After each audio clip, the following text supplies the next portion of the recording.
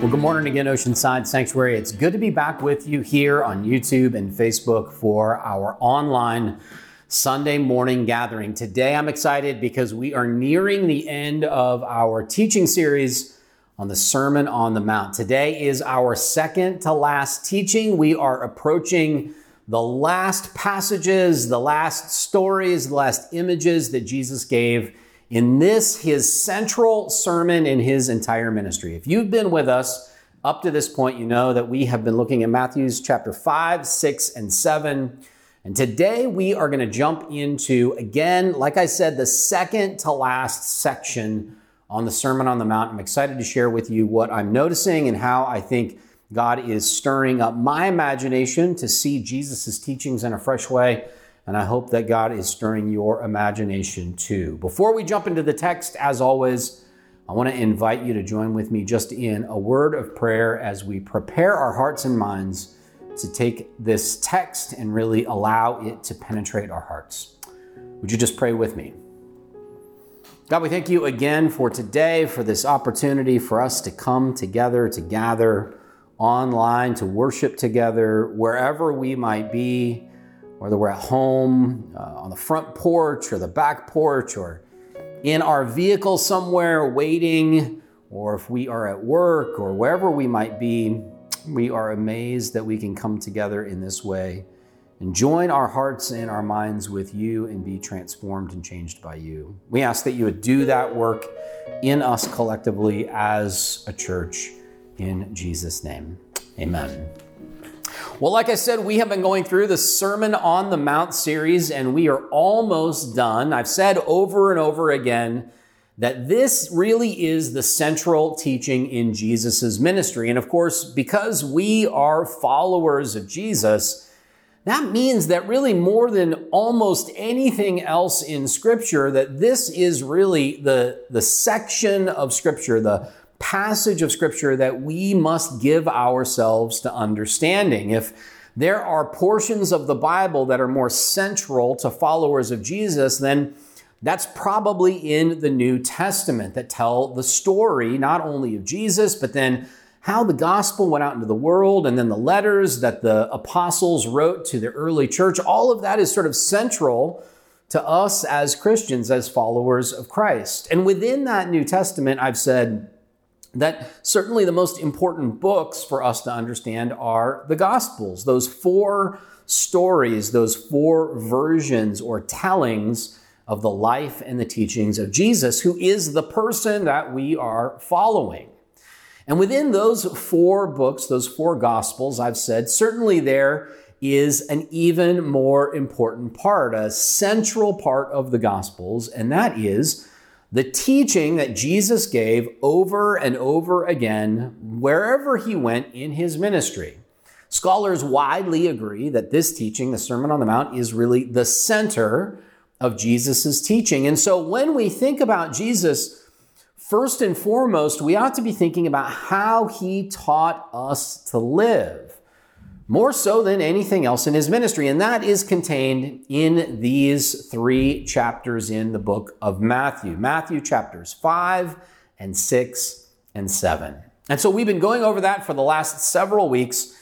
And just to recap, I've said that you can view this Sermon on the Mount, this teaching of Jesus, in a couple of different sort of chapters or sections. And the first thing we saw was the Beatitudes, this opening session of Jesus' teaching where he invites really anybody and everybody to come along and become people who are integrated into the kingdom of God or the power of God. And the Beatitudes, I said, of course, basically make it clear that the people who are central to the kingdom are the people who have been pushed to the margins in the world. And he calls those people salt and light. He says that they will be the people who make the difference in the world in this sort of great irony of the kingdom of God. And that's sort of the prelude to the Sermon on the Mount. And from there, I said, Jesus jumps in to his teachings with a kind of diagnosis of the human heart. And there in the second half of Matthew chapter 5, I pointed out that Jesus gives us a kind of diagnosis for all of the things that ail humanity, the violence, the greed, the sexual violence, the ways in which we are hostile and competing with each other and harming each other and hoarding resources, all the things that tend to lead to the worst expressions of humanity. Jesus talks about all those things in the second half of Matthew chapter 5. And when he talks about it, he makes it clear that the problem is central to our hearts. That deep within our hearts, we have desires that we don't know what to do with, that we can't control. And he makes it clear that unless we can figure out how to get control of those deep, destructive desires in our hearts, that we can't be changed or transformed. And then from there, I said that the next sort of chapter of the Sermon on the Mount is where Jesus talks about the deep work of spirituality. And he does this by visiting the three most common spiritual practices of Judaism, that is giving and prayer and fasting. And we talked all about how those practices, when done rightly, begin to transform our hearts, to change us, to make us people who do have control over those destructive desires. And then a couple weeks ago, I said that in the next portion of the Sermon on the Mount, the second half of chapter 6, Matthew chapter 6, Jesus turns another corner. And the next chapter is really about how those who have done the deep work of spiritual practices, that they begin to exhibit a transformed life.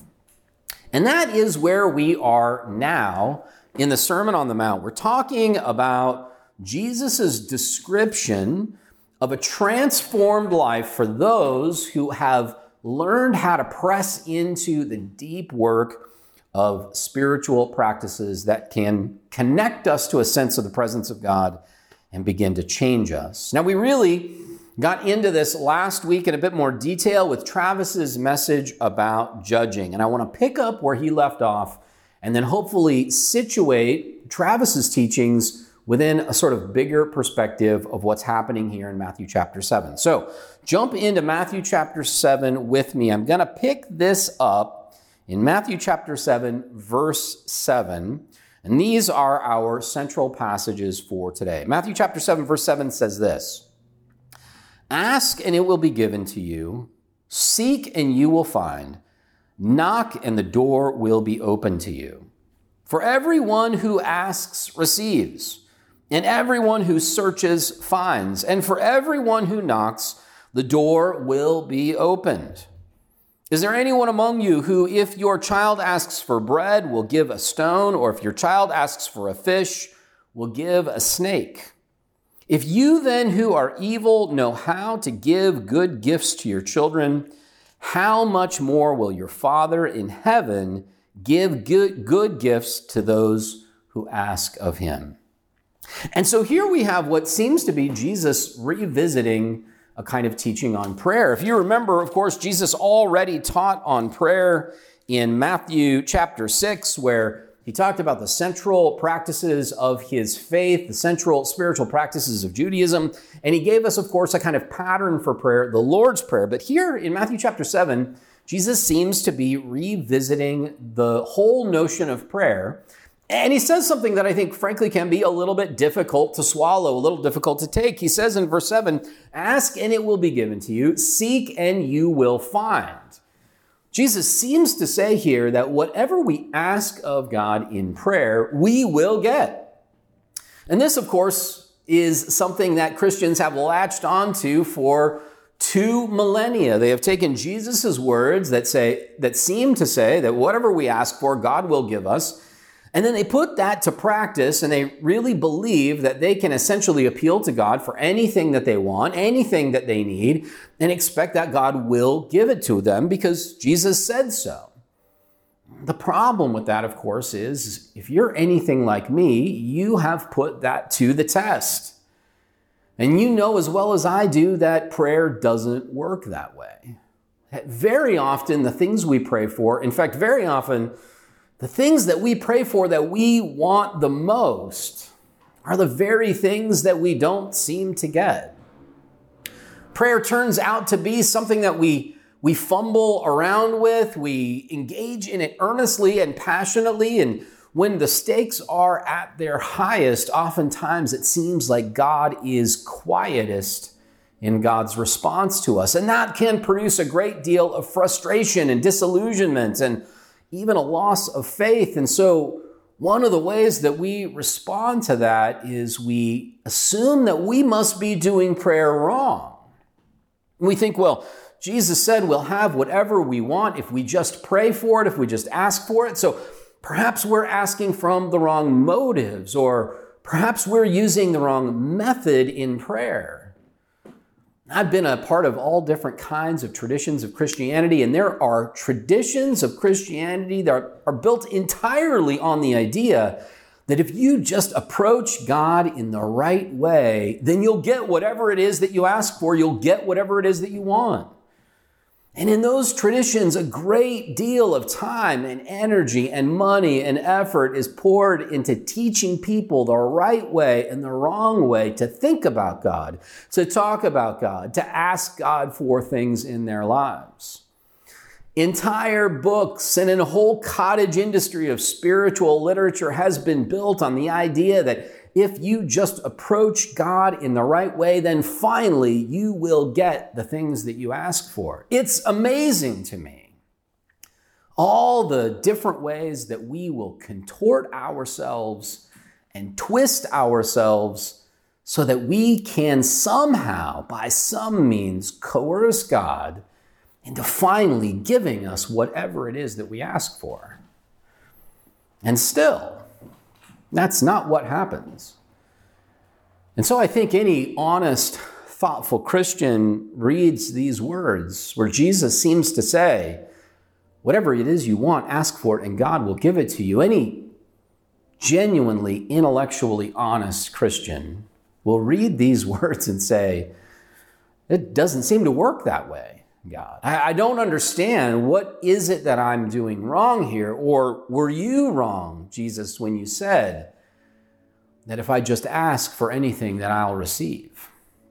Well, I think what would be helpful is if we sort of zoomed out on this passage and took a look at what is happening here in a little bit larger context.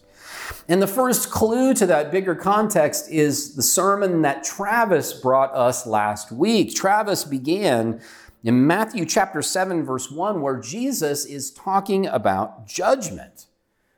And there, Jesus has turned a little bit of a page. If you remember from the week before, 2 weeks ago, I talked about how this second half of Matthew chapter 6 really seems to be all about Jesus teaching about freedom from worry, freedom from anxiety, freedom from the need to be in control. And he turns from that topic to this subject of judging. Travis brought us an excellent teaching last week on judging and the pitfalls of judging and how Jesus frees us and delivers us from the need to judge other human beings because that is not our job. But look at this, right after judging, Jesus says something else about other people. He says, do not give what's holy to dogs and don't throw pearls before swine or they'll trample you and turn and maul you. And so first, Jesus gives us a teaching about not judging other people. And then he gives us a teaching about not offering to people the things that they don't want from us, even if we think they're good. And gives us a teaching about not trying to force upon others the things that we think they really need. And then Jesus turns to our passage today about asking and seeking and knocking. And then after that, if you'll notice in verse 12, Jesus moves to maybe his most famous passage of all, the golden rule. He says, in everything that you do, do to others as you would have them do to you. For this is the summary. This is the entirety of the law and the prophets. And what I want you to see, what I want to suggest to you, what I want to propose to you, is that this whole section is really about being liberated from our tendency to be hostile to each other. This whole section is about our tendency to want to judge and control and manipulate other people. This whole section from verse 1 all the way through to verse 12 is how those who have done the deep work of inner transformation will have an entirely different posture towards other people. We'll no longer judge each other. We'll no longer try to force good things on other people because we think that's what you need. We will finally treat each other the way that we want to be treated. This whole section is, I think, Jesus teaching us that we can finally, once and for all, be free, utterly liberated from the relationships of hostility and coercion and control that we so often have with each other. And in the middle of this section, right in the middle of this section on how to be free from hostility from each other, Jesus drops a teaching that seems to be about prayer. But Jesus, I think, isn't exclusively teaching us about prayer. Jesus is saying, not just if we ask for something, we will get it, as though he's giving us some kind of magic formula for forcing God's hand. No, I think Jesus is saying, if you want something, just ask. If you want something, just ask.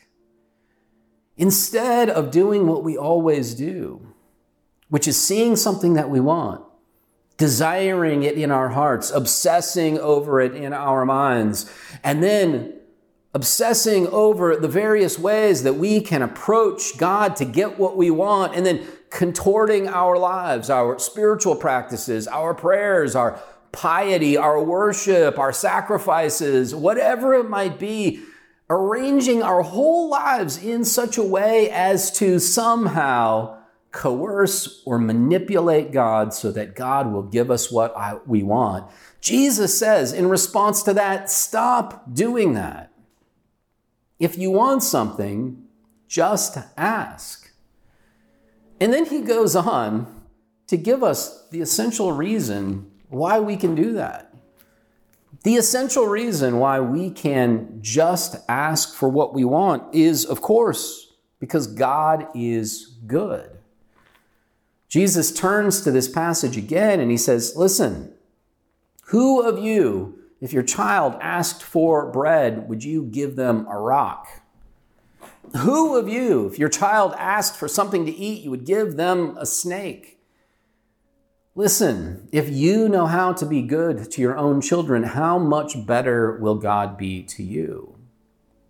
Jesus is rooting our sense of confidence and security in just asking for what we want in this bigger picture, this bigger idea that God is good, that the ultimate power in the universe, that the universe itself, that life and all that we consider to be good and right and true and holy, that is good and we can trust it, we can count on it.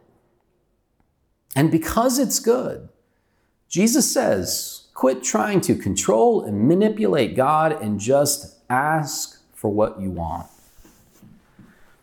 And of course, this little lesson on prayer that Jesus drops in the middle of this section isn't just about prayer. Because it turns out that whatever our disposition is towards God, whatever our disposition is towards the universe, whatever our posture is towards the world, that is also our posture towards other people. Jesus isn't just saying that if we want something from God, just ask. He's also saying, when you want something from each other, just ask.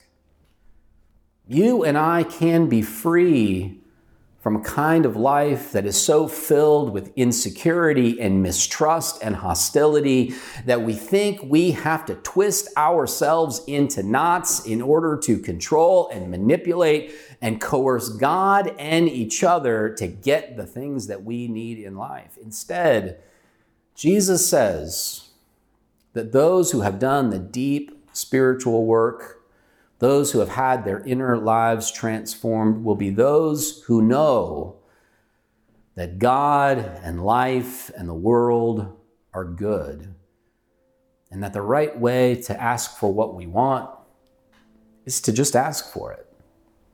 That is a life that is truly liberated from hostility. It's only possible if you have done that deep spiritual work. It's only possible if you have embraced the notion that God is so good that God has included all people and centered those who were previously on the margins. It's only possible if you have been liberated from a life of worry and anxiety because you know that you can trust that God wants what is good for you and is providing you abundantly for all that you need. All of this is Jesus' way of teaching us that the process of learning to love God and be with God is a process that produces good things in our lives. Would you pray with me? God, we thank you again for today and for this opportunity to come and to be challenged by these words, to read these passages of Scripture together, to have our hearts opened and our minds opened, to have our lives transformed by your goodness and your grace. We ask that you would make all that true in our lives today and tomorrow. In Jesus' name, amen. Hey guys, welcome back to the Oceanside Sanctuary. It's Kaya. I know, it's been a while since you've seen me. So hey, what's up? How are you guys? I hope you guys are doing well. I hope you had a good Halloween if you celebrated. We got Thanksgiving coming up and Christmas is my favorite. I love Christmas. But like Thanksgiving, pumpkin pie is really good. So enough about the holidays and tangents. Before you guys head off, I have a couple quick announcements for you guys. So the first one is, if you are new, hi, hello, welcome. We are so excited to have you here this morning. We would love to get to know you, get to know how you found our church, how you became a member. If you want to become a member, so if you would love to also get to know a little bit about us, we would love if you guys would fill out the Connect card. You can simply scan the QR code. If you are in person or if you are online, you can simply visit our website, and we would love to get to know you. We have a community meeting with Chief Fred Armijo. I really hope I pronounced that correctly. I don't know. I think so. But that's going to be Tuesday, November 9th, 6:30 p.m. to 8 p.m. This is actually going to be in person. It also can be online, so it's also going to be on Zoom. So you can RSVP to be in person, or you can RSVP to go join Zoom. So we would love to see you there if you would like to attend. Just make sure to RSVP. And by doing that, you can visit our website, I'm pretty sure, or visit bit.ly/Oside Police Meeting. We have the 146th anniversary coming up for our church. Woohoo! That's going to be Sunday, November 14th at 11 a.m.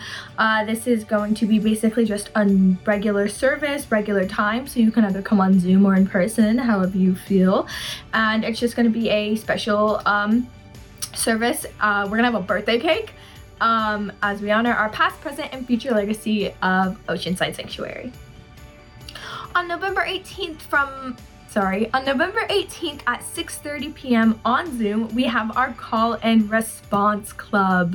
Woo! So if you want to go to that, make sure that you RSVP at oceansidesanctuary.org/calendar to get the Zoom link. That is going to be on Zoom, not in person, November 18th at 6:30. And finally, we are a 501c3 nonprofit, and we rely on the gifts and donations of you guys. So like I say every time, the QR code is your friend. That sounds like a dystopian movie, but hey, it is what it is. It is what it is.